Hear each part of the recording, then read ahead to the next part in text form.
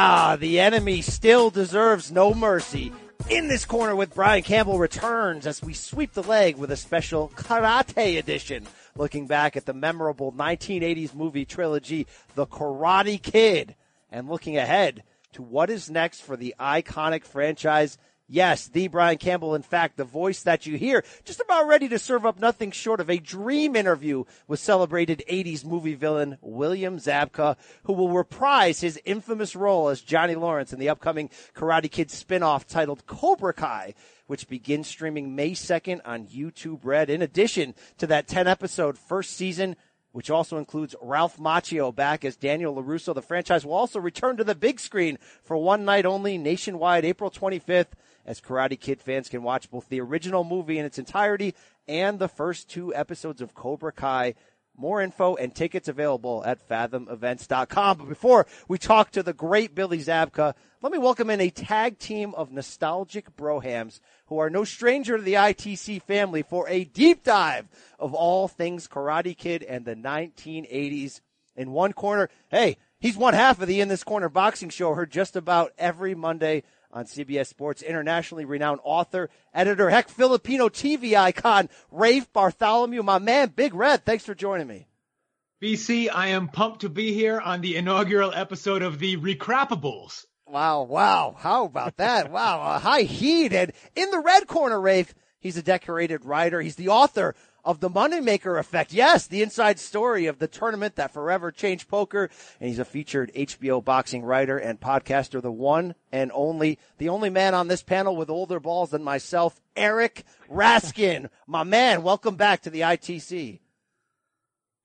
Bonsai, Brian-san. Bonsai, Rafe-san. Let's do this. Bonsai, Daniel-san. Hey, bonsai! Oh, God. Oh, yeah. How about this soundboard? I got so many of these loaded up. You have no idea. Actually, that's right. Raskin already messed it up. He did the bonsai for the bonsai tree, which always gets on Mr. Miyagi's nerves. You have to do with the A sound, the bonsai. All right, come on. I love it already. You already fired me up here. We want to relive this memorable trilogy. I know there was a part 4, there was a part 5. I don't even know if we're going to touch on that, but let's just sort of recap before we get back into what was one of the most iconic and memorable movie franchises. Where we are with this, I just rewatched these first 3 movies, 1, 2, and 3 within the last 48 hours, showed my kids it for the first time. I'm right back where I need to be. I sort of realized I hadn't seen these films in about 15 to 20 years. So it's really interesting to sort of check back where you are, how you appreciate these films. What about you guys? Where are you at in terms of coming back to these?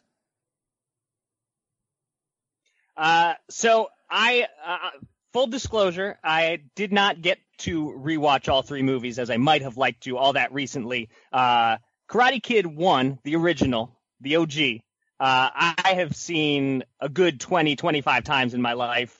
Most recently, a couple years ago with my kids. Karate Kid 2, I also rewatched a couple years ago. Yes. Karate Kid 3, I've seen once and once only. It's been a long time, and I don't know that I need to go all the way back there. But to refresh for this pod, I did rewatch the scenes that were available on YouTube just to kind of get in the zone a little bit. But so that's where I am in terms of I couldn't do the full rewatch like you did, BC.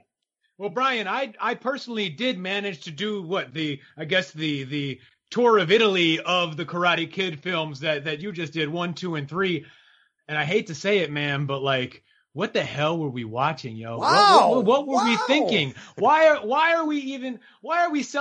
this is even getting remade? A heel we have turn. things like The Last Dragon, Only the Strong, great corny 80s and 90s action films that just blow this out of the water. I'm serious about The Last Dragon. I mean, it is a classic. And I'm sorry that I had to start off by throwing water on all the balls of the Karate Kids and Mr. Miyagi, but I need to cool it down. The Last Dragon, Show Nuff, The Glow, that stuff changed my life. Wow. I'm here. Stop it. All right. Wow. All right. One of us had to get a heel turn early on. Uncalled for. Rafe, if you want to besmirch Karate Kids 2 and 3, besmirch away. But if you're we going to will. besmirch the original, we're throwing down, me and you. Yeah, how dare you. All right, we'll get to that in a second. I wanted to just start off by just touching on, I called it a dream interview with the great Billy Zabka because, like, I'm not kidding, and this is something I mentioned to him later in the show. There were points, you're talking to Samson in the late 90s, sitting on couches with friends and going, if you could be one person who's cooler than we are right now and live that life, who would you have been? I would always be like, David Lee Roth, maybe. Hey, it would have been cool to be Bo Jackson in 88, wouldn't have been? And then I'd always end up with, no, Billy Zabka. I'm sure this guy was smashing in the 80s. I'm sure this guy was living the life. The greatest 80s movie villain of all time. You guys feel the same sort of man love for the great BZ, or am I completely on my own planet here? I don't know that I've quite crossed over into man love. But he was cool. If you like the villain, he was the ultimate 80s villain. I will say this, his look has stood the test of time better than his rival, Ralph Macchio. I mean, glancing back at these movies, there's no question Ralph Macchio peaked in terms of handsomeness at about age 15. It was all downhill from there for him. So in that regard, I think from the clips we've seen of the upcoming Cobra Kai, Billy Zabka has won in the end. Yeah, they both might be taking performance-enhancing audio, by the way, because both are looking, not their age, I'll say, in their mid-50s, but fired up, by the way, for them to reprise this series, fired up to dig back in.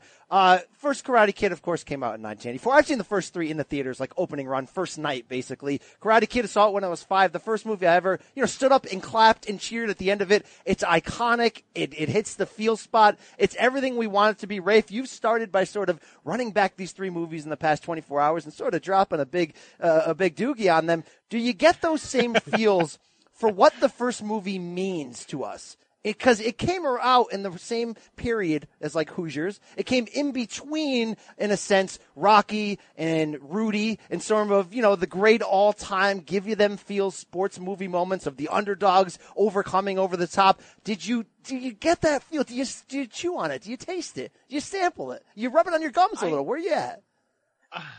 Brian, I think I've always come at these movies from the wrong approach, because I compare them to action movies, to martial arts movies, to Van Damme and Seagal movies, those guys, the real badasses. And this is like some sort of weak drama between like a surrogate father and son story.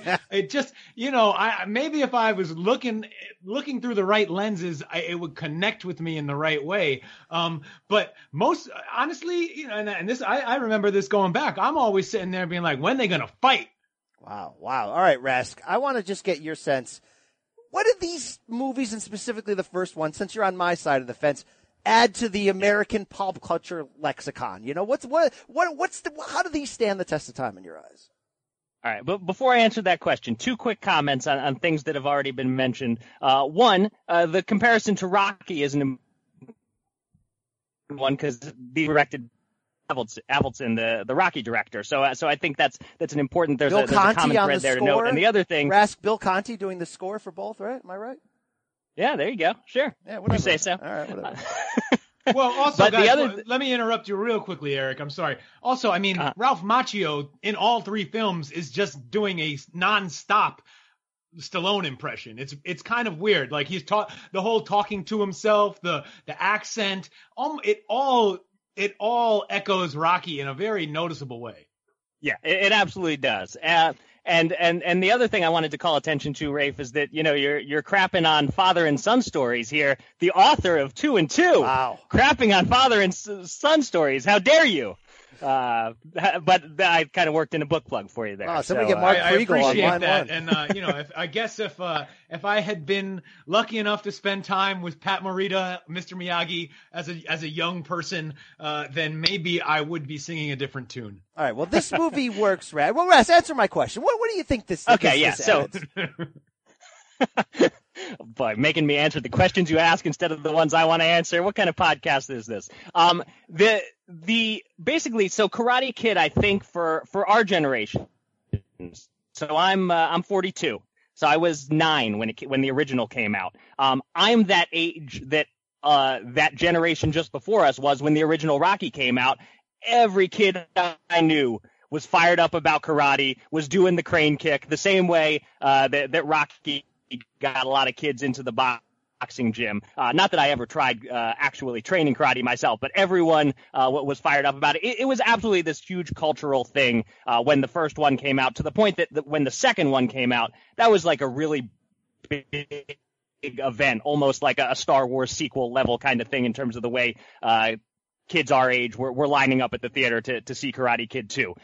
So yeah, I mean, I think that's it is sort of, we had Rocky 3 and Rocky 4 around the same time, so I'm not going to say it's necessarily replaced the Rocky what that was for the previous generation, but it kind of was that. Karate Kid 1 was to some degree our Rocky 1. Yeah, I thought it's like the perfect formula, and that's a good way to you sort of sum it up. That our generation, me a couple years behind you, of our Rocky, it's like the perfect mix of underdog story, light romance, cheesy B-movie violence, and incredibly mean villains. And I think it's the incredibly mean villains that you need, of course, to set up the great underdog comeback, but you also need it to entertain you because the one-liners that this has added to pop culture, it's just indelible, right? I mean, it's... Sweep the leg. You have a problem with that? I mean, these are things we just repeat all the time. And it starts with this great heel faction, Cobra Kai, led by this, psychotic Vietnam veteran, John Kreese, headed up by the leader, the great Johnny Lawrence, played by Billy Zabka. Guys, is this the greatest heel faction, to steal a pro wrestling term, in this genre of sort of like 80s-ish high school movies? I mean, it doesn't get better than this. As a faction, it might. I mean, I guess I would maybe put up the Lost Boys, as in the group of vampires led by Kiefer Sutherland and the non-Keanu guy in Bill and Ted, who went and terrorized and killed several people on the Santa Cruz boardwalk back in the day until Corey Haim and Corey Feldman came and did something about it. But yeah, they're as a faction, I can see it working. Also, Brian, tell me right now the name of that other Cobra Kai guy who's like just psychotic, screaming crazy things in the background near the very end of the tournament. You're like, kill him, Johnny, yeah! There's the line. That's my guy. Yeah. The Cobra Kai. But hey, don't leave out among the key Cobra Kai members, Larry B. Scott. Lamar Luttrell from Revenge of the Nerds. Come on, he was there in the background. Who Daniel defeats in the second round on his way up as he beats 3 Cobra Kai guys to get to the end. We'll get to that in a second. But you mentioned the underrated member of that fraction. But overall, you're talking about the bleach blonde-haired guy, Rafe. You're talking about arguably the best member of Cobra Kai, the most underrated, and that certainly is Dutch, played by Chad McQueen, who faces Daniel LaRusso. The son of Steve McQueen faces Daniel LaRusso on the way up. If there's one guy in that group that I would have guessed would be changing oil by age 19 and peaked early in life, it'd be that guy, and I always wanted to be that guy the most. You know what I mean? Because, look, these guys were so cool. I mean, look at the messages being beaten into their brain by Kreese. Does not exist in this dojo, does it? No, sensei! Pain does not exist in this dojo, does it? No, sensei! Defeat does not exist in this dojo, does it? No, sensei! Prepare! Ice! What do we say here? Wow. It's so good. Just listen to it. It's so good. And what is that way? Strike hard, strike hard, no mercy, sir! I mean, that makes you want to drink beer in the woods and knock people up at a young age. This is the kind of training that these guys had. And this, you got to have a great villain to have a great hero. So these guys set the table. But let's examine the great hero, Daniel LaRusso, okay? 17 years old, high school senior, moves out from Newark to Reseda to a grimy apartment complex. I guess we're going to get into a second if him winning the All-Valley Karate Under-18 tournament is realistic. We'll get to that. But look, this guy showed some toughness, some irrational confidence in himself. He also showed an uncanny ability through episodes or movies 1, 2, and 3 of getting people to want to punch him in the face. Rask, why did Trouble follow this guy? Why is he so punchable? What does he have in common with Adrian Broner, Eric? Yeah, I think one thing looking back at these movies, just watching some scenes from Karate Kid 3 like I did today that I'd kind of forgotten about is just how damn annoying Daniel-san is. So we've got this great heel faction. They are absolutely phenomenal heels. We have this fantastic mentor. Mr. Miyagi is the MVP of the series, without question. Daniel is maybe the weak spot, and I didn't recognize that as a kid. I loved him as a kid. That's Looking back call. Now, he is an annoying SOB, and I totally get the instinct for everyone else in these movies to bully him and beat him up. And let's be honest, Elizabeth Shue was way out of his league, and he deserved to be beaten up for that too. Well, Rafe, he just summed up the best part of it. Is that as a kid, I looked at Daniel as a hero. Like, he's the great underdog. If he could do that, I could do it. Now, I hate him the entire movie watching it back and just get mad at how unrealistic every aspect, not just him winning a karate point tournament, but him bagging a series of girls and then getting stomped on them and getting his heart broken. But I mean, this guy as just a skinny ragdoll guy with a chip on his shoulder, he's very unlikable in retrospect. Yeah, he sucks. He's not fun. I wanted to watch, really, Raskin hit it. I mean, like, Miyagi is cool. Billy Zabka, Billy Lawrence, they're two, Johnny Lawrence. It's the same. It's tough. Johnny Lawrence, I'm down with him. He's fun. Every time he shows up, I'm happy on the screen. But, it's rough. Ralph Macchio, I don't know how much respect I had for him, but I may have lost some. All right. So Miyagi, Rask identified it as really the backbone of this whole movie, his like Zen teachings, his everything about it, how he handles himself. Here's what we know. This guy from Okinawa came to the U.S. to avoid a fight to the death with his former best friend Sato, which we unwrap in the second movie, won a badge of honor for courage in World War II. He's a widowed handyman, fix-it guy in this rundown apartment building in Reseda. But somehow he could heal like Jesus with his hands, and he had absurd, almost Seagal-like reaction speed, like Aikido. I don't know what's going on there. But Rafe, in Risk, and whoever wants to jump in on here, we love when we look back at, the wisdom and the fact that he could handle himself for being an old guy. And by the way, if you do the math, he's got to be at minimum 60. When you do the math of the facts that they reveal in this movie, at minimum he's 60 years old. So we can get into whether that was fair, the fights he handled. But you know how hindsight in our childhood is always 20/20, and we look back and we realize things that we thought were innocent were actually really dangerous back then? I don't think I can go too much further watching these back in 2018 without asking you guys, when we look back at the relationship between Daniel-san and Miyagi, is it pure friendship? Is it on the up and up? Is there something going on here? There's some Freddie Roach and Liam from the UK action going on there when he's giving him cars and things. And he gives him a car. He gives him some sort of crazy yellow vintage convertible that he just had laying around for his birthday. That had me wondering if I was Daniel-san's mom, who is in this movie acting like Jerry Seinfeld's mom or something. If I were that lady, I would be asking some more follow-up questions about this Mr. Miyagi. Because 60-year-old guy mentoring a 17-year-old boy. Not only are they best friends, Miyagi builds a room for him to move in part 2. Miyagi uses Daniel's college tuition to start a business in part 3. Like, where do we draw the line? Right. Well, I think we have to, again, accept that Daniel-san is an annoying person, and thus it's believable that he doesn't have any friends his age. So, he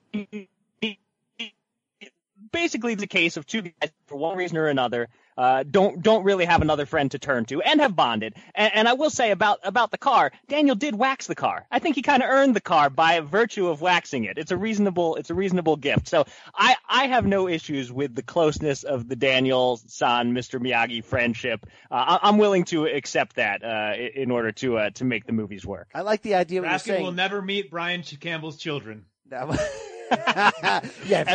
least not once I pass age 60. But they do sort of have this instant love for each other. I mean, Daniel counsels Miyagi when Miyagi father died in part 2. There seems to be a real tight bond there. I guess we'll leave it as innocent and pure. So let's sort of look at some of the iconic things that this movie has given us. And one of them, of course, is actually two of them because one's underrated. But the songs. The songs are absolutely incredible. What kind of feel spot does this one touch to you?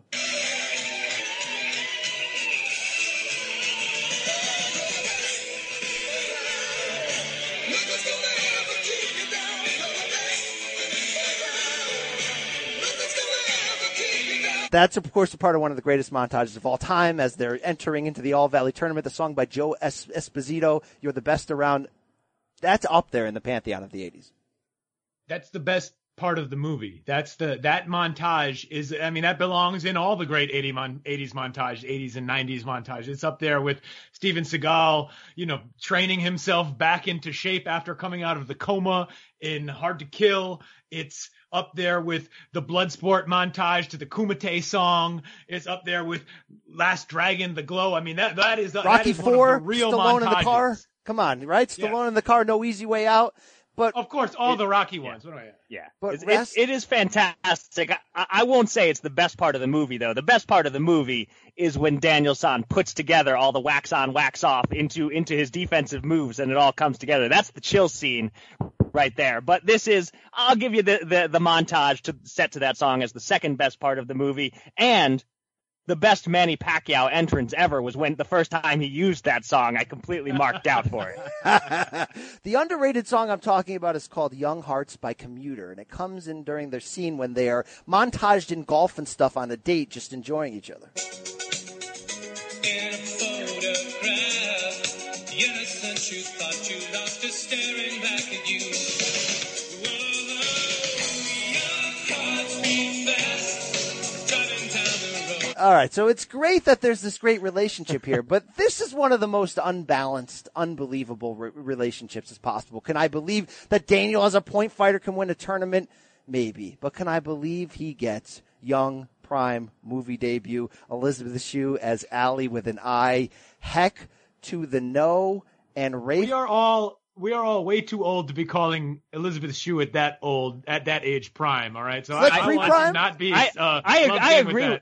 I agree completely with that point, Rafe, and I would say it's definitely not her prime, even if we weren't too old. That's also true. Well, I said young prime. This is pre-prime. Leaving Las Vegas is prime Elizabeth Shue. Yeah, it's hard to counter that with anything. I mean, that's fantastic. They're pre-prime first movie. Is she the female lead in Cocktail also? Did she get all of these dumb roles? No, that's too. Who's the girl in Cocktail? I'm sorry. I got to look that up. That is her in Cocktail. Wow. She went from Adventures in Babysitting right to Cocktail, right to Back to the Future 2 and 3. So you talk about a run right there, Rafe. You were onto something right there. I take that back. But certainly 95, Leaving Las Vegas is prime. So I said early prime. This is pre-early prime. The point is this. 21 years old, on her way to... Pre-early prime. Illegal pre-early prime. It's so impossible coming off of the relationship with Johnny Lawrence that she would rebound to this guy. So, Rafe, you're a Southern California guy, right? You rock LA, you rock Eagle Rock. Explain to me why in the movie it was impossible for this Reseda kid in a rundown apartment building to be dating this girl from in Encino Hills McMansion.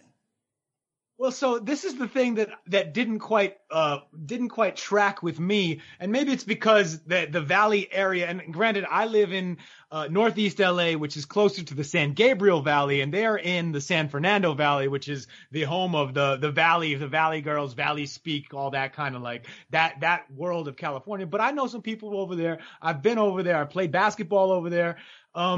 The thing that doesn't make sense to me, and this might have just been a factor of me arriving in LA in at first 2011, and then going back to New York and then coming back again in 2014, not knowing 80s LA area. But Encino and Reseda ain't that different. I mean, Reseda is a little bit north of there, but neither is Encino.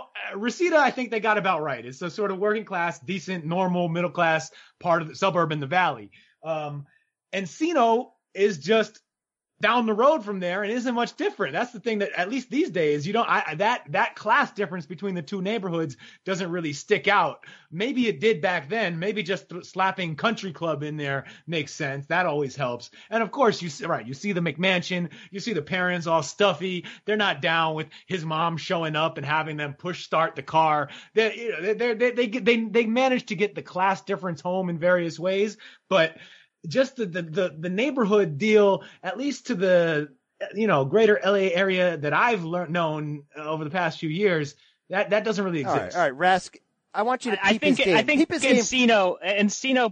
Encino probably turned when they discovered unfrozen caveman Brendan Fraser there. That's right. Everything changed. Great reference. Ref, peep his game for a second, Rask, because there's a tradition and a stretch here through the three movies of him seemingly grabbing chicks that should not fall for this guy. Allie with an eye told him in the arcade that she thought he was different. So that was the reasoning in going in that direction. But this guy has a slight build. He has horrible posture. I know he's got the Italian confidence in himself, but peep his game. Was there anything you saw in there that could make us believe it? Not make me as the 5-year-old who stood up in chair, but make me now as the 40-year-old dad. Come on. Okay, so every girl that I knew at the time when we were a few years younger than Ralph Macchio. If I was like 10, all those girls did love Ralph Macchio at that time. Now, does that convince me that Elizabeth Shue would go for him? I don't know. But he was definitely like a teen idol pinup kind of guy at the time.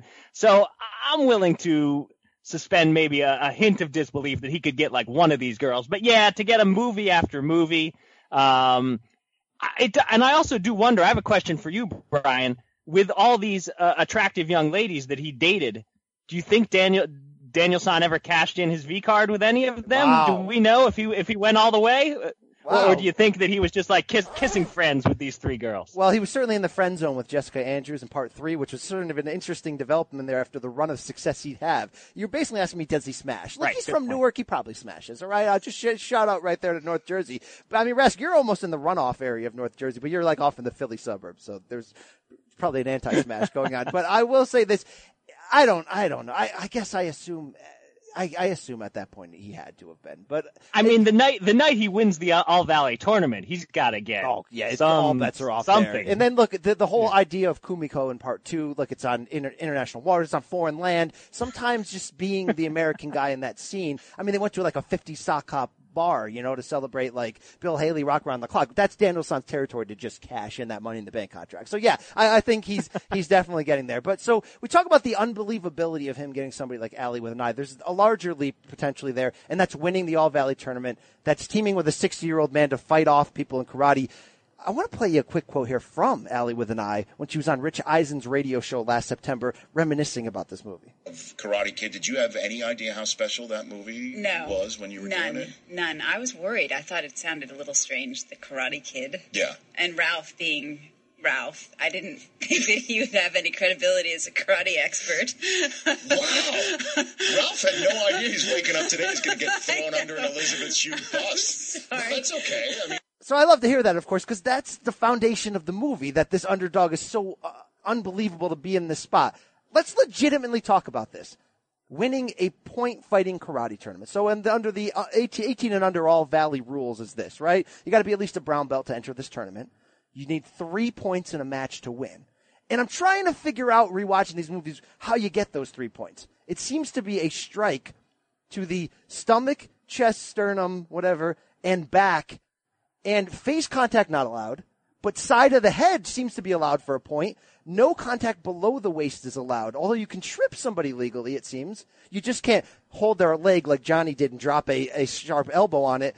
But even so, we just laid that out. In this ground of point fighting, for a guy that had no experience except for at the Y, taking classes in Newark, working out of a book, against these military-trained psychopaths at Cobra Kai, and he went through 4 of them in this tournament, is there any way we could believe that in 2.5, 3 weeks time, Miyagi could make this guy into a shifty, defensive, because we come from combat sports ourselves, guys. We do boxing. There are certain boxers who can do a Floyd Mayweather, Ivan Calderon style where it's all based off defense. So that's what Daniel is, right? He's a counterpuncher. He's using people's aggression against him in almost like an Aikido fashion. Can we actually believe he could have pulled this off? Go ahead, Rafe. I don't know. I mean, they all look like clowns to me. Sure, I believe it. Yeah. First of all, the rules of the All Valley Karate Tournament. No matter how many times I've watched it, I don't understand what it takes to score a point, how many points you really need. I feel like some of the matches ended in 1 point, some of them you got 3. And there's there's a whole different set of rules in the final too. I mean, like all of a sudden they're getting clean punches against Daniel-san, but they don't count because I don't know. And then Johnny doesn't get disqualified for a worse leg infraction than the other guy got disqualified for. I'm sorry to go ahead finish. It's infuriating. I agree. It's at best it's highly confusing. But to answer the question of how Daniel could win, whether we believe it, I guess I'd look at it as Daniel is sort of like the Tyson Fury of the California under 18 karate scene, in that you watch him, You assume he can't be any good. He doesn't look like he should be able to win, but we have to accept that he's somehow great at karate, much like Tyson Fury is somehow effective as a heavyweight fighter, even though our eyes tell us, nah, this guy sucks and he should be getting his ass beat. This guy seemingly had no power. I feel like the only thing he has is quickly learned technique and toughness, because he can take an incredible beating and keep coming back. Like, he takes beatings he shouldn't have taken. He unnecessarily gets himself into fights on the beach. I mean, and him in that Halloween dance, by the way, when those 5 skeleton Cobra guys were beating him up with this great soundbite. Johnny, leave him alone, man. He's had enough. We're on the side when he's had enough, man. What is wrong with you, Johnny? Enemy deserves no mercy. Right. I mean, he deserved that one. He deserved all these, and he kept coming back for more. So there's a Rocky level unnatural toughness in there. But look, point fighting karate isn't boxing. It's not about sometimes getting off the canvas. It's about landing points. So I don't know if I can believe that he's out techniquing these guys. That was a leap. Was it a bigger leap, though, guys, to see Mr. Miyagi at a minimum in the first movie of age 60 in terms of storyline, beating up these guys? Because I think the fights that Mr. Miyagi got in parts 2 and 3 are a joke to the system and completely unbelievable and insulting. But I try really hard to believe. And the key scene in this is when he broke up this fight outside, beyond the fence, when the 5 skeletons, Cobra Kais, were jumping Daniel. I just played that sound. Here's the thing, okay? His technique, after having learned, even though we don't have proof that he did any karate in the previous 40 years, we don't have proof of that, but we do know that he was trained in a very serious system, defense-only purposes. So his technique is strong. So it may be the equivalent of us, Rask, you and I, old guys, pushing 40 or over 40. If we go to like our nephew or cousin's, high school graduation party, and there's some like middle school and young high school kids playing hoops in the driveway, even though they're more athletic and quicker than us in our old age, we can throw a couple fakes with a head fake or whatever, and we can fake them out of their shoes and act like Magic Johnson and go out there and make some things happen. Is there a karate equivalent of that? I want to stretch the disbelief here to believe that just on technique alone, Mr. Miyagi could out-dodge these undertrained but tough Cobra Kai guys and maybe beat them up. But I think I have to leave it right there and say that's the last believable Miyagi fight.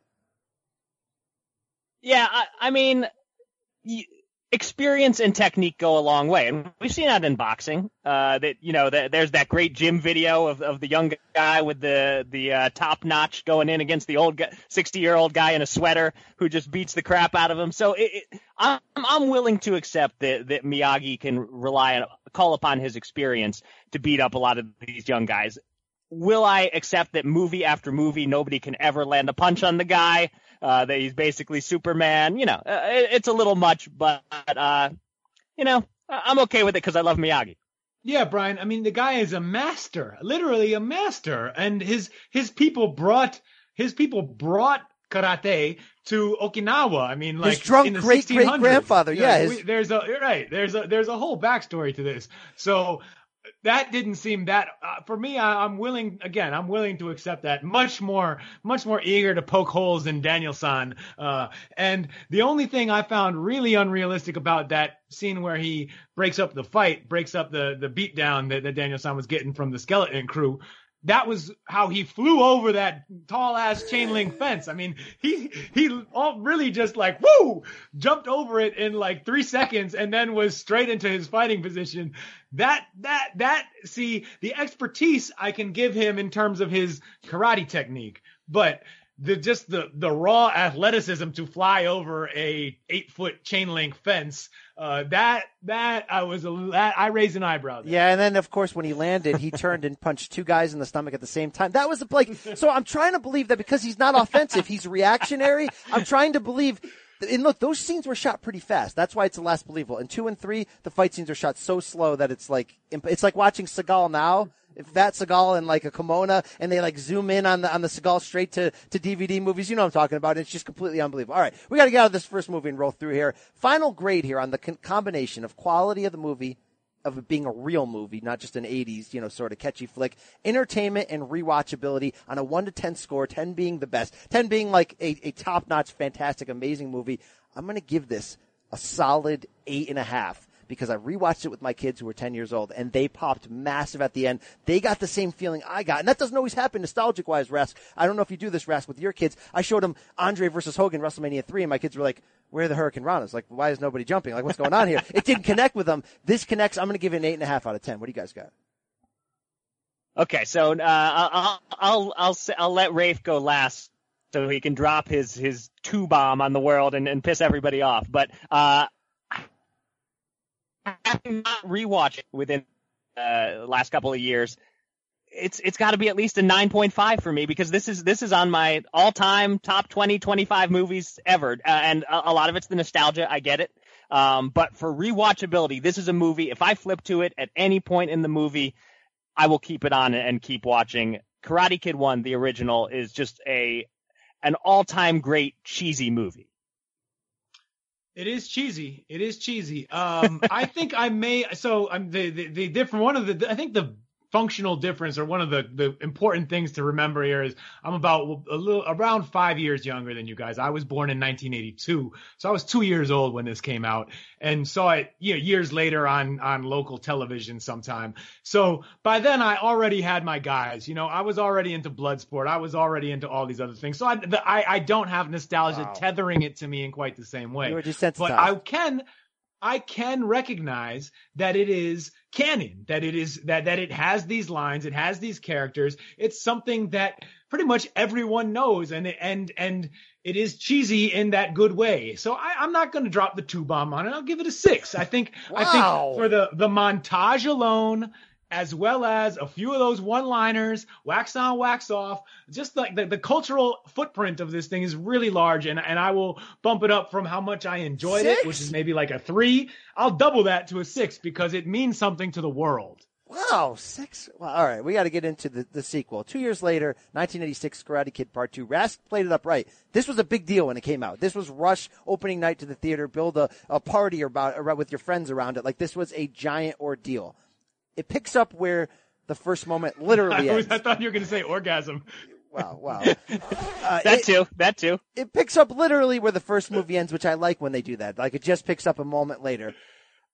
Here's what's interesting. When I watched this the first time in the theater, and many, many times on HBO after that, always hated this movie as a kid. Hatred, because there's no point fighting tournament. There's not enough actual fighting. There's way too much love and tea ceremonies and, dealing with personal and social issues in a storm. I want fighting, right? I basically wanted Karate Kid Part 3 to be what Karate Kid Part 2 was as a kid. But rewatching this yesterday with my kids, I gotta give them credit. This was an ambitious sequel. This wasn't necessarily a money grab. This was like let's go in a different direction. Let's go to Okinawa. Let's retrace the origins of Miyagi's life. Let's repeat a lot of the same themes, right? Introduce relatable villains that we already know, but new ones, and meld them together. But back to the well on romance, back to the well on some sort of deep, sort of real meaning things, where 3 is a party favor to bring in money.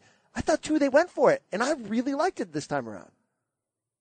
Well, Brian, before we get too serious, I wanted to introduce, the sequel introduces a couple of these Karate Kid series tropes that I wanted to ask you about, if you know where they came from or if they exist elsewhere in the world of cinema, which is, one, beginning each new film with a montage of scenes from the last film or 2 films that just recaps, and then starting literally from that point in time. I was so confused. In fact, it made me, I emailed you after rewatching the first one. What happened to the scene where Miyagi is serving Kreese in the parking lot, and Kreese is just punching the wind and breaking his hands up? And because it continues exactly from there at the beginning of 2, I thought it was at the end of 1. It's just confusing and weird. And then the other thing that happens in every movie is, and I actually like this part, the line that comes in the first 5 or 10 minutes, where we learn, where the writers make sure to tell us that whatever lady friend Ralph Macchio Danielson was messing with in the previous film did not sign on for the sequel. She, by the way, it picks up, right? So they leave. So like you said, Kreese gets his comeuppance. By the way, that scene was shot for the first movie. It just hit the cutting room floor. So they put it on the beginning of the second one. Kreese gets his comeuppance. They fast forward a couple weeks to the senior prom. Allie with an eye crashes Daniel-san's car, breaks the engine. Of course, Miyagi fixed it in 2 seconds because he's got those healing hands. But what happened next was we find out that she tells him at the senior prom that she's leaving him for a UCLA football player. So that was one of those moments rewatching where I'm like, justice served, yes, because there's no chance he should get Allie. Anyway, the movie takes us to Okinawa, Tomi Village, the origin of Miyagi, because he gets a letter from his long-lost girlfriend that his father is about to die. And right away when they land in Okinawa, and by the way, Daniel-san trades in his money. Miyagi's building a room, an extension on his house for Daniel-san. Daniel-san trades in his money to surprise Miyagi at the airport, starting a trope of basically Daniel-san just doing important life things without telling Miyagi, and they have this weird relationship, and it's all kind of weird anyway. And we get introduced to Miyagi's long-lost best friend / mortal enemy, Sato, who is the meanest MFer arguably ever, and I want to find out if you think he's the meanest in this whole movie franchise, holding a 45-year grudge because he had this arranged marriage with, Yuki or whatever her name was. Miyagi tried to jump in. Sato said, I want to fight you to the death. Miyagi runs to the U.S., and never calls or writes back his family in 45 years. But Sato's honor was insulted, and in Okinawa, honor is very serious, and this guy Sato is holding a grudge. Oh, coward. You return. Then you die as you have lived. A coward! That is awesome. I mean, this guy is the star of this movie. More so than his uncle, more so than his nephew, Chosen. Chosen's so good. These two. Chosen Okay, with the amazing. Yes. He's got the best toned man boobs maybe I've ever seen in my life. He's got the best chest. I'm glad you said that. incredible. It's like I'm gonna ask you guys in a minute who of the love interest in Daniel's life, which one would you choose? I'd almost pick Chosen in that category as an option because this guy is so chiseled and just so. This guy's the best. Him and Sato are just a tag team of just dastardness that is really the core of what holds this movie together for me and the entertainment value. So, having not rewatched this whole movie recently, I don't know that I would single out Sato as the meanest MFer in these movies, just because he does soften eventually in the end. So, I think when we come upon some of the villains in Karate Kid 3 and the fact that John Kreese never went good, remained evil throughout, I don't know if I can give Sato baddest of the bad guy that I can give him that award. Speaking of cheesy, this movie gave us this song.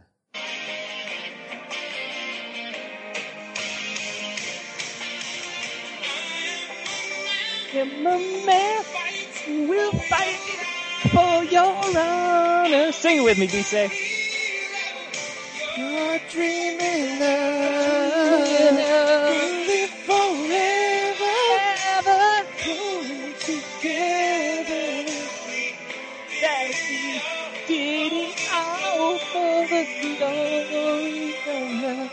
Wow, that might be the cheesiest movie song ever. Maybe only out-cheesed. That's the best Karate Kid song. I think it's actually that's some stuff that Manny could have done on Jimmy Kimmel. I think it's so cheesy that it's almost painful. Yes. It's almost as bad cheese as Nothing's Gonna Stop Us Now by Jefferson Starship, which was on the Mannequin soundtrack. Like, that's the most can't get out of your head, most cheesy, diabolical song ever. Rask, this one's close by Peter Cetera of Chicago fame.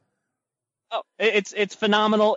In the moment, it replaced Huey Lewis's "The Power of Love" as my all-time favorite song for a brief while there. And this was a song that I loved so much that I set up my boombox with the radio playing, ready to hit record on a tape to get the song off the radio. Which that's something that the children will never understand. When you're too cheap to buy the cassette, you tape it off the radio. Raskin, did you ever walk down the street in suburban Philadelphia with a boombox blasting "The Glory of Love" on your shoulder? Radio Raskin? I'm gonna say I knew where to draw the line so as not to get beaten up by randoms. All right, so this film, it's got a lot good going for it. There is some bad going for it. It's got that cheesy song. But the backstory, like I said, now I can appreciate more the backstory of what they were trying to establish of Miyagi. Karate in the Miyagi family is taught father to son. but they made an exception for Sato, right? This time around. Now, Dad's dying. As Grandpa Miyagi dies, he tries to put Miyagi and Sato's hand together. We learn a lot about Miyagi's backstory, about what the rules of karate are, about what he's built upon and made of. Rule number 1, karate for defense only. He is wiser. Rule number 2, fast and rule number 1. And we learn essentially that Miyagi is only about defense and good and not fighting, and only fighting when you have to. Until Sato, who spent the whole movie trying to cash in the Money in the Bank for this mortal grudge match of honor, really pushed Miyagi, surprisingly on the rewatch, I'd forgotten this happened, to the point of he actually would fight to the death because Sato, who owns everything, he's like the billionaire mean guy of the area, basically just runs a crane in there, right? It just destroys the crops of everybody. He owns everybody's land. He's going to knock down all the houses in this tiny village unless Miyagi fights him to the death. So Miyagi goes to the extreme of making out a will and leaving his house to Daniel-san and is ready to face the music until that storm comes in. And rest, there's always callbacks in this Karate Kid series, and that's what makes it good. But there had this early mention where we show Sato, who's not only this billionaire but a karate master, breaking a log on like a billboard for his karate schools. And, you know, Daniel asked Miyagi, can you break a log like that? Don't know, never been attacked by a tree, famous line. But when Miyagi went in Sato's backyard to try to break up their fight, Sato's trying to crack this giant log, but he can't. But then that storm and hurricane comes that changes Sato's heart. Are you guys okay with Miyagi, with the adrenaline in the moment, able to karate chop through about a 1 foot thick board in order to save Sato's life, and then in the essence, almost Darth Vader, Star Wars Episode 6, change his heart? Yeah, you know what? I'll accept it. Again, these are a fantasy movie to some extent. All these movies, so I'm okay with it. I mean, when it comes to chopping through stuff, though, the ice block scene, that's the iconic scene from maybe the whole Karate Kid 2 movie. That's the one that every kid went home and got a hand contusion trying to do that. So that's the one that stands out to me. So, you know, if Daniel-san can chop through 6 blocks of ice, sure, I'll give Mr. Miyagi a tree. Why Which not? was a callback to Miyagi in the first one, right? Chopping the beer bottle tops off when those drunk guys were at his car in the beach scene. Right. So there's a callback. But we mentioned Chosen. The first of the many races that Mr. Miyagi encounters over 3 films. That don't hold up well, by the way. Chosen was so good. His look was so good. His badassery, his trash talk. You dance very nice. Like geisha. Let's go. His little teacher's favorite technique, huh? Let's go. Hey, come on, give me the drum back, please. Oh, you mean a baby rattle? Come on. Why don't baby come take it back? Oh, I just love this guy so much. But the key of him being so bad is his heart never changes. Even when that girl during the storm is stuck up high, ringing the bell, he refuses to help her. Sato basically declares him dead, and that sets up the climactic ending. This is not tournament, though, Daniel-san. When Chosen attacks Daniel and puts the knife around Kumiko's throat and basically forces Daniel to fight, it's to the death. And we talked about believability the first time around in a point fight setup. That Daniel's defensive ability may allow him to get 3 counterpunches to outpoint Johnny Lawrence. But I happen to believe that Chosen is a more dastardly trained martial artist who is teaching the American soldiers, by the way, in his own dojo there in Okinawa. Is there any way we can believe in a fight to the death? That Daniel avoids death against this killer who wouldn't even change his heart during a storm when a girl could have died? Yeah, did Tyson Fury beat Vladimir Klitschko?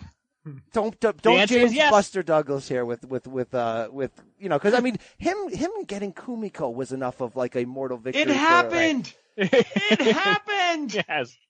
No, I mean he was punching like a drum, man. Punching like the drum. You just, you know, if you punch like a drum, you win. When the crane kick doesn't work, you punch like a drum. Because that's what I learned from these movies. This is about 2 weeks in time. Or sorry, this would be so after the tournament ended. There was like, about a 3 week spare, or was it 2 months? So let's say at most, there's a 2-month removal from winning the All Valley tournament. So Daniel really wasn't training that much, right? Like Ali broke his heart. He really hasn't added much to his game, and Chosen is this warrior. So Daniel, just by relying on the drum technique, is going to be able to outpoint this guy. And then when he has him on the ropes and he's got an opportunity to kill him, and I think on rewatch, guys, this is the point where they didn't get there where the first one was, where they inevitably hit their ceiling. Live or die, man.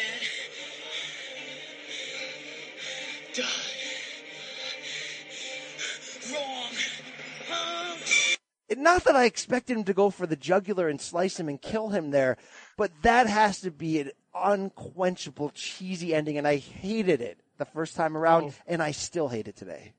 Oh, Brian, it does remind me of one of my favorite lines from the beginning of this film, right after Miyagi just, suns Kreese, and he does the honk on him, and Daniel-san goes, "You really could have killed him back there.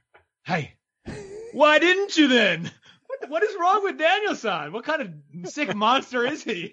Well, I think we find out what kind of sick monster Daniel-san is in the third movie, but let's close Chapter 2 by giving it the same quality, entertainment, and rewatchability score. What do you got? Brian, what do you got? Bring it. Brian, give it to me. I mean, don't we have to, I mean, we just, kissed Elizabeth Shue's ass all day long. We have to show a little love to Kumiko here, right? I mean, she really reached Daniel-san in a way that I don't think these Western women really did. She touched him on a different level. Right in the feel spot. So let's jump ahead and get to that debate right now. When we're talking about the women of the Karate Kid franchise, we're talking about Allie with an Eye, played by Elizabeth Shue from Part 1. Kumiko, played by Tamlin Tomita from Part 2. Jessica Andrews, played by Robin Lively of Teen Witch fame in Part 3. Or even a young Hilary Swank as Julie Pierce in the Part 4, which some people think has never happened. I'm going Kumiko. I'm going Kumiko all day. I'm going to take young Jaden Smith over all of them. Wow, how dare you. If you would have chosen with the shirt kidding, off, I would have. Just kidding. I have never seen that movie, and I will never see that movie because it is absolutely unacceptable to remake the original Karate Kid. But no, Elizabeth Shue, even though she's illegal pre-prime Elizabeth Shue, I got her way ahead of everybody else. That's a 21-year-old Shue, so you're fine, Rask. Rafe, put him back in line there. Go international on that. No, Robin Lively, baby. We got a even split, a split draw here. Wow. Because Big Red picking Big Red. That's right. She kept Daniel in the friend zone, bro. Hey, but that's because, she was straight up with him. She didn't play no games. Kumiko, we saw at the end of the day what she chose. She chose the dance troupe in Tokyo over a life of love and happiness in the valley with Daniel LaRusso. And Robin Lively, whatever her name is in the third movie, she's doing the Demi Moore, she's doing some Demi Moore pottery in there. I think and that was before or after Ghost. I think before Ghost. They were Ghost before Ghost. Wow. Yeah. I mean, all right, that's some sexy stuff. She teaches him how to rappel, all the things she can do. She's so skilled. She knows she could just rappel down a mountain. She can, I'm cool with her. She seemed like a fun chick to hang out with. That's a curveball I did not see coming. I mean, come on, go for days. Anyway, let's close. I just don't want to be typecast. Let's close here on the grade. I'm going to give this an ambitious 6.5. I think first time around in the 80s hated it. You want to give who 6.5? This movie, the second movie out of 10. I thought you meant, they tried hard. It's very rewatchable. I like the fight scenes more than I did the first time around. Anybody going to join me on this? Yeah, having not rewatched the whole thing recently, it's a little hard for me to give it an official number grade, but I feel like young me who saw it in the theater gave it a 9. Me who rewatched it with my son a couple years ago, probably more in the 5 or 6 range, but hard to say for sure. Yeah, as the sort of apostate member of this clan that doesn't really respect the trilogy on the same level, I actually I like the setting. I like getting us into a new environment. I'm gonna give it a 7. I thought it was interesting. You just love Southeast Asia. Let's be honest. Hey, Okinawa is in East Asia. All right. Let's close with 1989, the third Karate Kid. 5 years after the first one, we come back. Daniel is looking like he's about 35. He's really 28 in real life. And in terms of the story, we're only 1 year later. So Daniel has graduated high school. Wait, Brian, may I interrupt what do you just got? briefly? I'm sorry. Do you really think that he looks aged? I think that he looks like he's 14 in all these movies. No, I was kind of amazed at how kind of young. And every time he fights, everyone he fights appears to be a good 10 years older than him. That's a fair point. He did look like 15 the first time around. By the third one, he just looks old, and his body's like not going in the right direction. So Ralph Macchio is 28, you said, when they made the third one. So that means he was actually 23 in the original?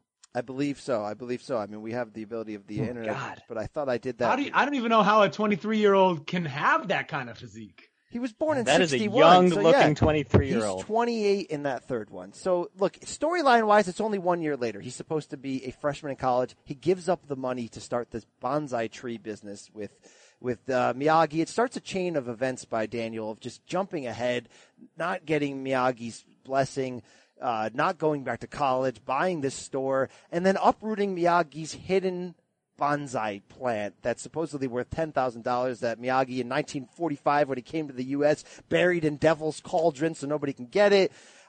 This is where this movie loses me. And there's a lot of reasons not to like this movie, and there's also a lot of reasons to like it just on the fact that of the three, this is the most outright cheesy 80s B-action, like just coming at you, not even caring about like the history of the franchise, just trying to run it back and give you your money's worth.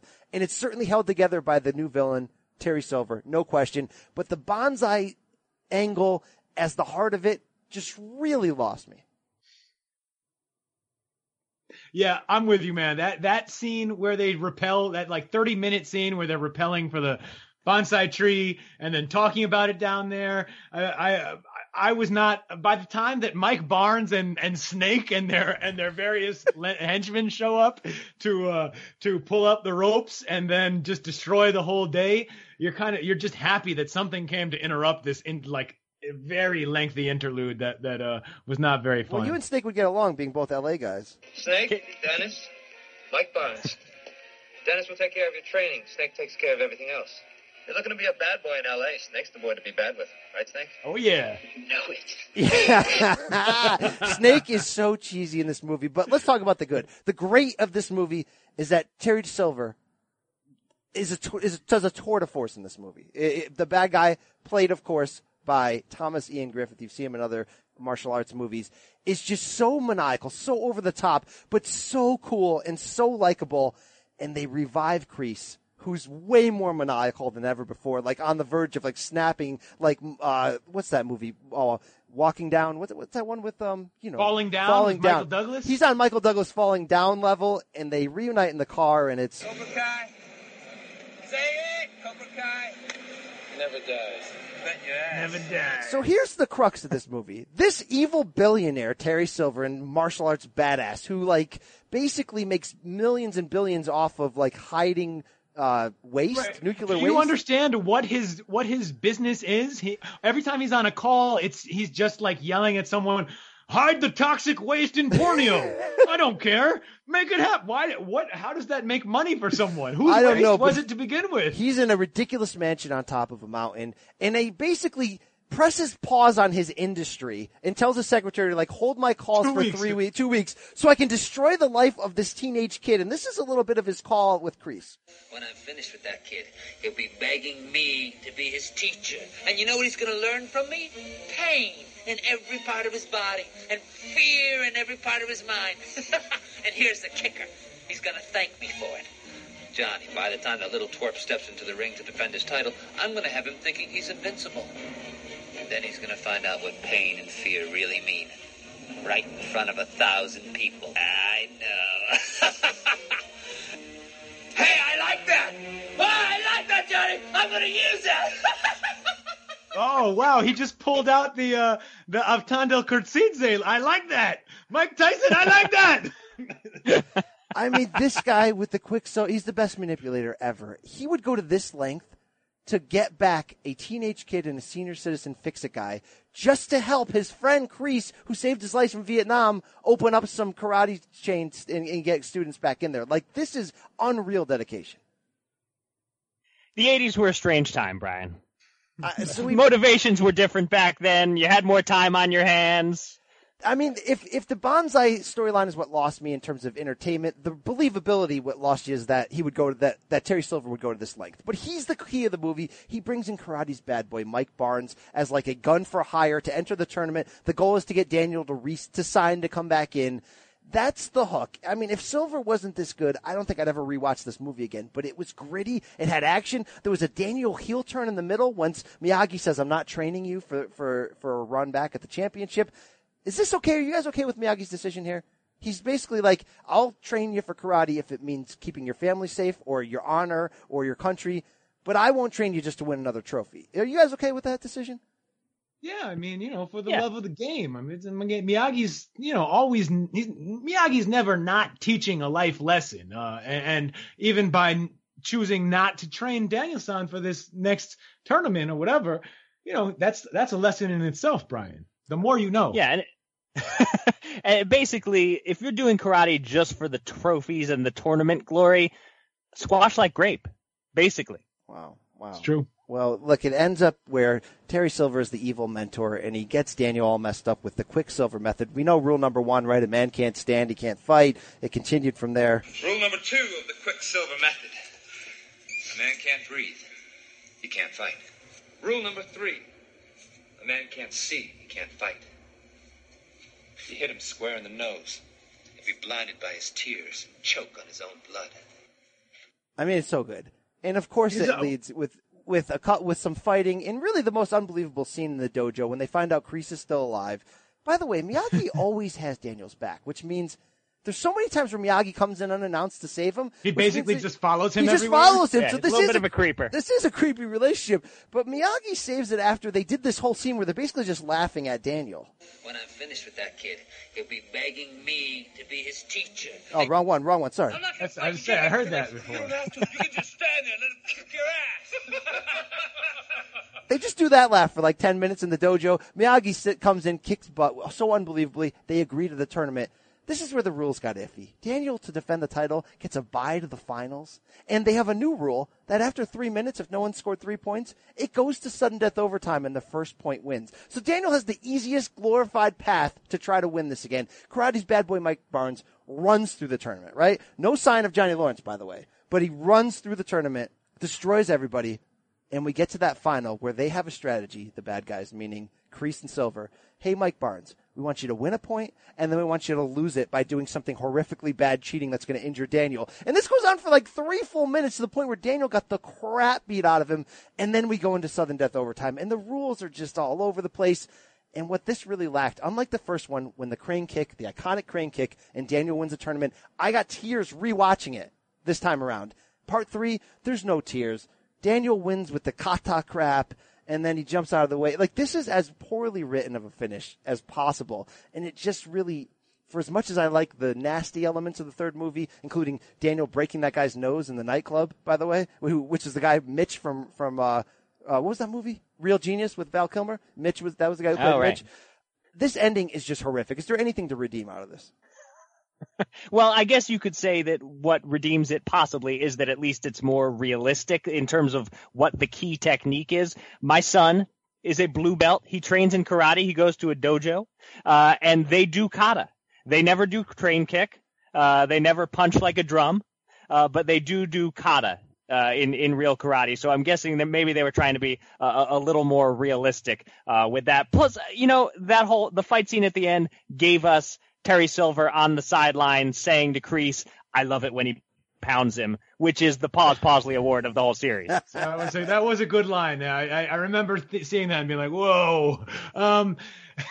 The thing, I think you're right. I mean, and this sort of gets to the limitations of Ralph Macchio as the star of this franchise.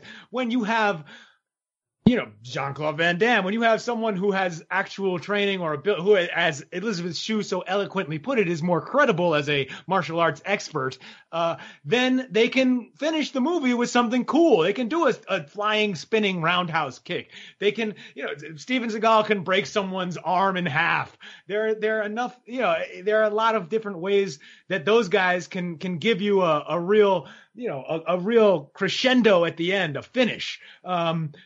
Daniel-san doesn't have that. So all he did is he does like the simple throw and the point scoring punch to the gut, and that's it. And he wins. Yeah, it felt like the last seasons of a really great TV sitcom that goes on too long and takes the money, and the characters are acting in unbelievable ways. You saw that in this third movie. Final score on this, rewatchability, entertainment quality. I mean, it's really about a 4.5. Ooh, you know what? I'm gonna let me jump in and fluff this one up for you guys a little bit, because I again, as the person without much nostalgic energy invested in the series, Shoot, this one is fun, man. Terry Silver alone makes this my favorite movie of the three. Whoa. And alone, his ponytail alone. I mean, that's one of the 80s and 90s had some great villainous ponytails, and his is right up there in the top 5. I mean, he's on my Gotti list of ponytails. And the way his endless cigar smoking, his bad cars, his weird butlers, that guy's he is rewatchable. I'm gonna go ahead and give this, just for being weird in so many ways and fun to watch, a full 8.5. Wow. So a full 8.5. Not even a whole number, but a full 8.5. Wow. I can't give a number to it, having not seen it recently, but in its entirety, but I'll just say this. When I was 14 years old and liked every single movie I saw still, except for Weekend at Bernie's 2, it was impossible for me not to like a movie. I didn't like this movie very much at the time. So my score is definitely somewhere below a 5. I loved it then. It does not hold up now, even though Silver is fantastic. By the way, today I did watch for the first time ever the next Karate Kid starring Hilary Swank from 1994. It's so bad that I don't even want to talk about it. It's I always try to act like it never happened. Did you pick up anything there that sort of foreshadowed her turn in $1 Million Baby? No, I was going to ask Brian, film. What did you hate more, that or $1 Million Baby? There's nothing worse than $1 Million Baby, especially since I was blindsided. I was told by people, "You love boxing, you're going to love this movie." No talk of how it would end in that direction. Oh my God, that's the worst movie ever. We ran longer than I thought we did, so I got to get one more question. That will close it up from you guys. Okay, if we did a mythical tournament, let's say it's not necessarily a point fighting tournament. Let's say not necessarily a fight to the death like KK2. Let's say it's an MMA match, an in between, right? Like the UFC rules we know today. And all the people from the first 3 movies, the big 8, right? LaRusso, Kreese, Johnny Lawrence, Terry Silver, Mike Barnes, Chosen, Sato, who sadly we didn't get to see him break any skulls. He just threatened people a lot. And Miyagi. Who's coming out of this? Who is the best fighter of this group? All right, so let me ask a qualifying question. Are we... So that, like, when people would ask who would win back in the 80s, people would ask who would win between Hulk Hogan and Ric Flair or whatever, and I would say Hogan because Hogan never lost. No, we're going at the on. Time, he could. So in other words, am I going with what they show us on the screen, that if someone is near unbeatable in these movies, then I have to respect them as near unbeatable, or am I looking at it just looking at the talent that I think I see when they're fighting? The latter. Because look, Miyagi doesn't get touched in 3 movies, so he would win. So really, exactly right. So it's really right. That's what I was going to say. Miyagi would be the answer if we were just suspending disbelief. But if we're not, I guess we got to say Terry Silver is the ultimate fighter among these guys. I got to go with him too. Did you see him destroy those sparring partners early on, like comedically? I know Miyagi got the best of him with a couple side trips, but Silver's winning this, Rafe. You know it, right? No way, guys. It's got to be Chosen. I think it's Chosen for sure. I mean, he is prime. Terry Silver, for all of his, and all he does is beat up patsies, man. And he's rich. He's getting these guys shipped in like Mickey Rourke's opponents. I mean, this is not real. This is not fight. That's his game. But Chosen, he is engaging in fight. Okay. And he's prime. He's young. He's got the monster pecs, like just, a beacon to his boy Bolo Young. He's just got it. I think he's the guy, and he learned straight from the tree of Miyagi karate. He got it from Sato. That's why he blocked the crane kick early on, and that's in that fight in part 2. There's no question about it. All right, we got to get out of here. I think I got to say that the only thing we don't know is Sato. He's the wild card. He's the meanest. He's arguably the meanest. Look, the clear meanest is Terry Silver or Kreese. They just have no cons. I mean, maybe Chosen's in there too. Yep. But in terms of the meanness to adapt to their fight game, Sato is just intensity. I got to go Silver, but Sato's my wild card, even though he's got a heart. He's washed, man. He's old. And Brian, you left out of the bracket Lamar Luttrell. That is also that could change everything if he's in there. None of these guys are going to compete, by the way, with Frank Dux of Bloodsport, JCVD, right? John Hatcher, Seagal playing in Marked for Death, right? John Rambo, John Matrix Commando. It's not even worth comparing, right? You think Silver's on that level? I don't even think so. No, Gino Felino might take the whole thing.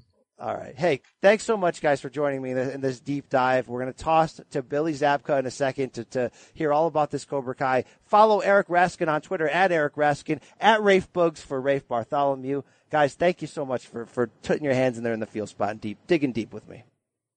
Thank you. My pleasure.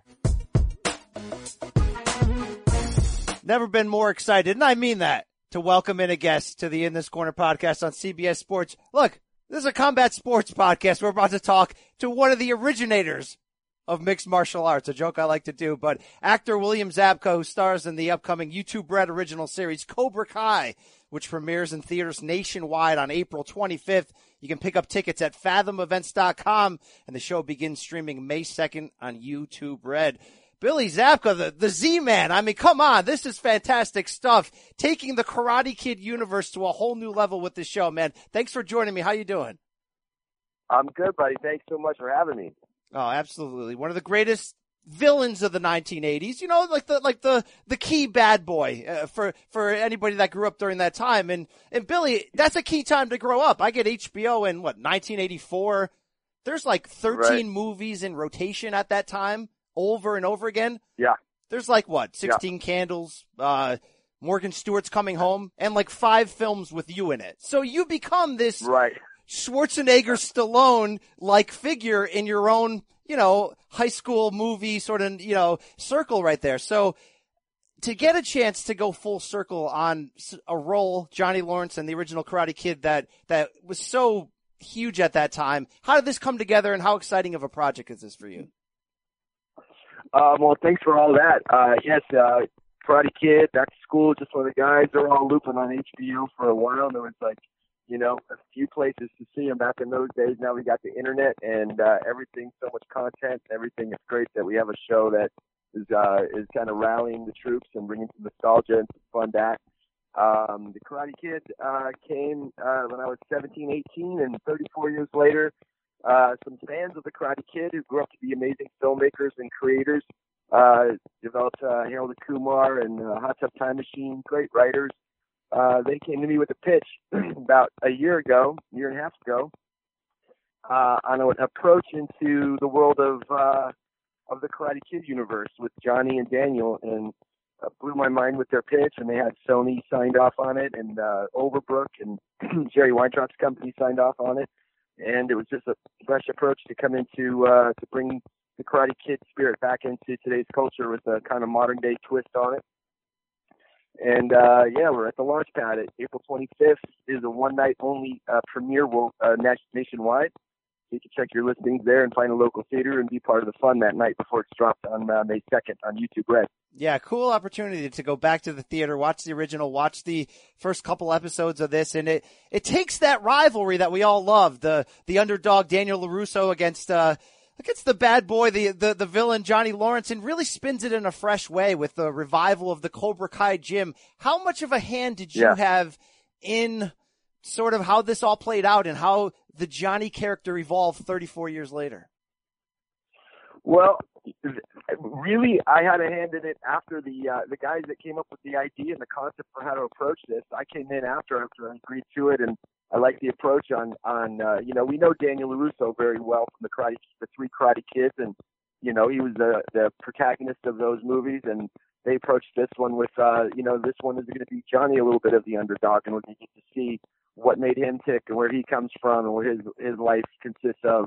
And it was just a whole lot of fun. It kind of flips it on its head and looks at you look at the lens of the Valley in the Karate Kid universe through the perspective of Johnny a lot in this, which was super exciting for me as an actor, and a really fun, smart way to bring the character back.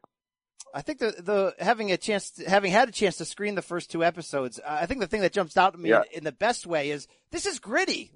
This is a really cool show with an edge, from the fight scenes to the dialogue. And while, I find Karate Kid Part 1, I watched it in the theaters when I was probably 5. I stand up both crying and cheering at the end of the movie. That's a PG movie for me at a time when I needed it. But a lot of guys like me pushing 40 now, I feel like this show is written to the type of show I want to see right now. How important was that for you in this project? Yeah, exactly. Cobra Kai is a grown-up version of the Karate Kid, so it's grown with the fans, and I think it's going to hit them right in the sweet spot. We're very familiar with the characters from the movie. We lived with them for all this time, and this show wraps yourself around these characters again, set in the Valley, with their perspectives on life, and it revisits the whole rivalry and all that.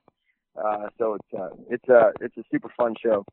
Now, I don't need to tell you how, rabid and cult the Karate Kid fans are of the 4 movies. And I mean, I even wrote a college paper, Billy, once on where I thought each character went later in their life. And the cool thing is that's what this show is. So had it been something you ever thought about, what happened to Johnny after the highs and lows here? Because, Karate Kid's a villain in Karate Kid 1, but it almost looked like a babyface turn at the end when he hands Daniel back the trophy, and also in the beginning scene of Karate Kid Part 2. How much had you thought about, what happened to this guy afterwards?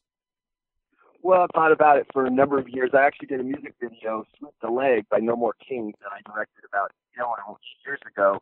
That was kind of a funny way of tackling what I thought happened to Johnny.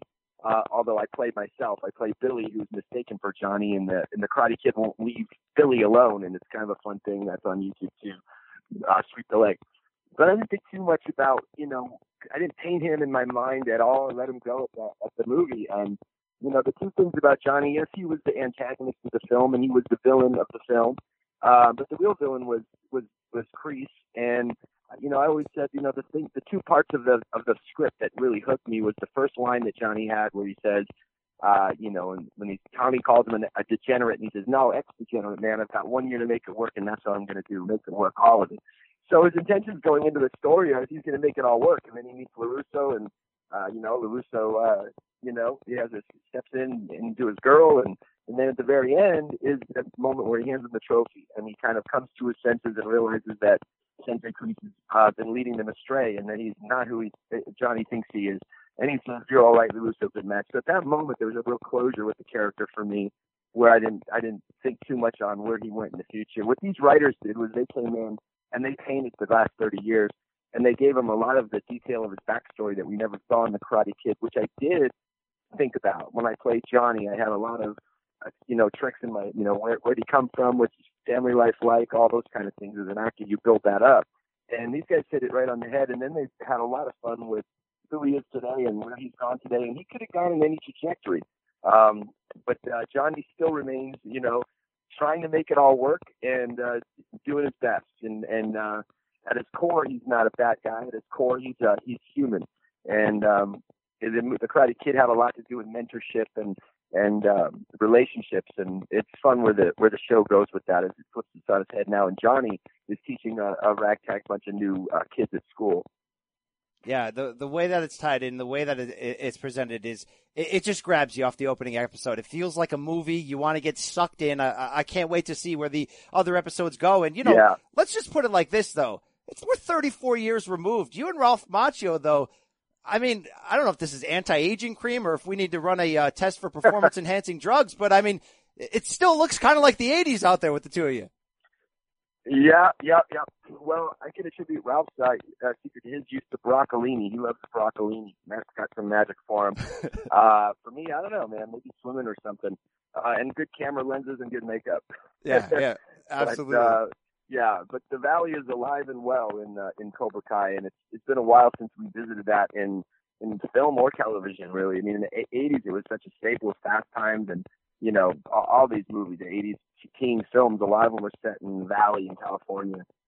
This has a lot of fun with that, being back in the Valley where karate is the big sport, where, in Texas it's football in high school, and karate, the Valley, it's karate, No doubt about it. Now, you've gone on to do plenty of movies in front of and behind the camera in the past 30 years, but, this was your first role, Johnny Lawrence Karate Kid, 1984, your most popular role. So when did I'm sure there's a blessing and a curse mixed in there as your career went on. When was the point where it stopped being a curse in any form and something that you just fully embraced?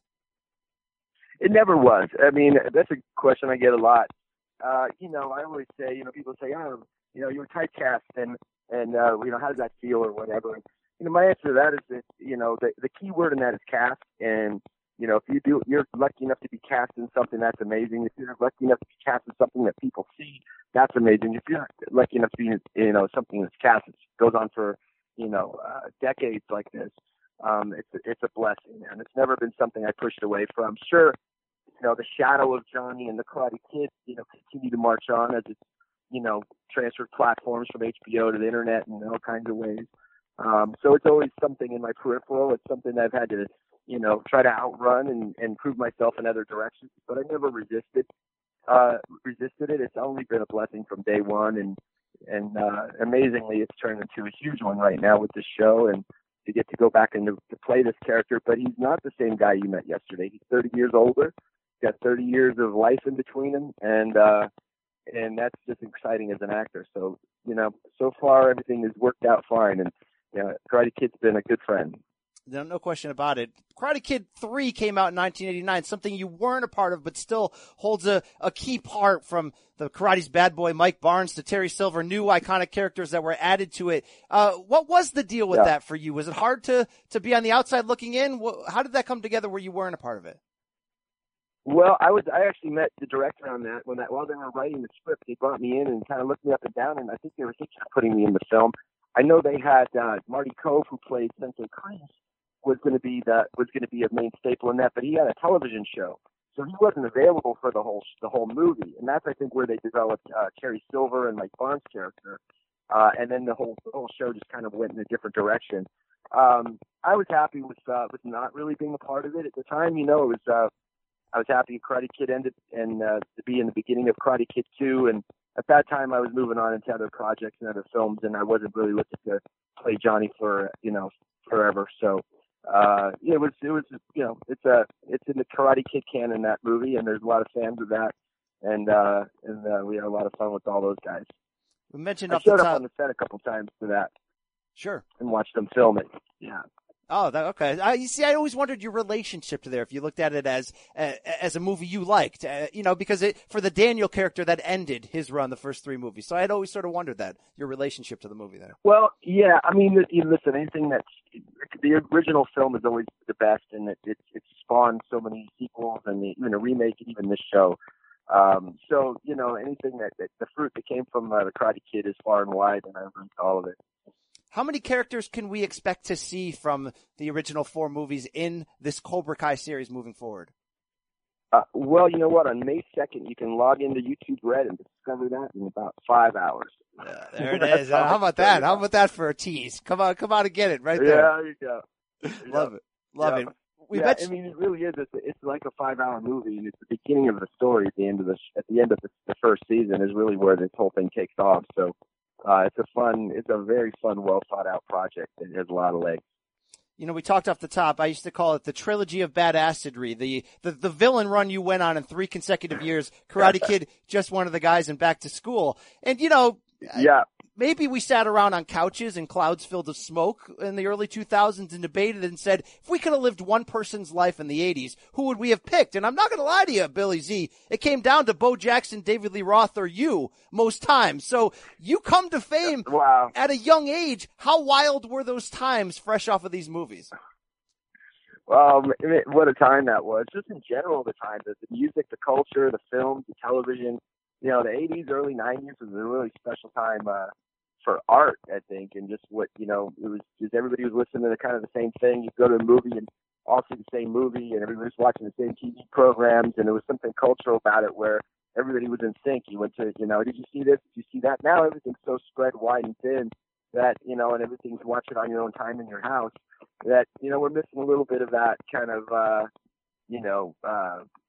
experience of sitting next to somebody and cheering and laughing. And that's one thing I'm excited about this premiere. We have the one night, 25th. That's a chance for people to get together. And we just did a screening in San Bruno with I put it on YouTube with a couple hundred people.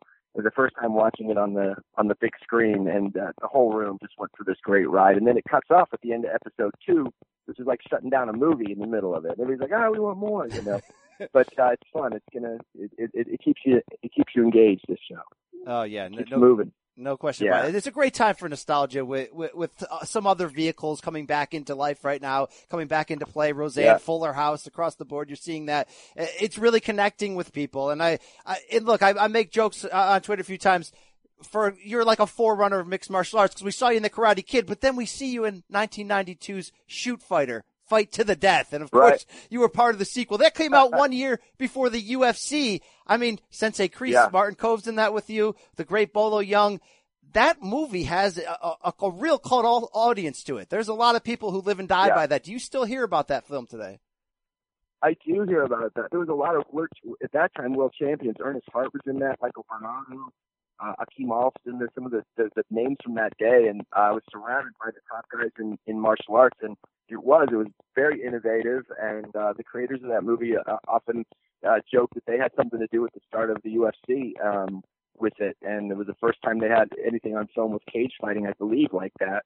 And I got to train again with with Pat Johnson, Sensei Johnson, Master Johnson, who trained me for Karate Kid. He's the one that pulled me in on that show and retrained me again for that. And so it was, of course, it was a little bit. It goes off the deep end a little bit with weapons and fighting to the death at the end, you know. But there are a lot of fans of that film, and there's a lot of great martial artists in that. Really good martial arts.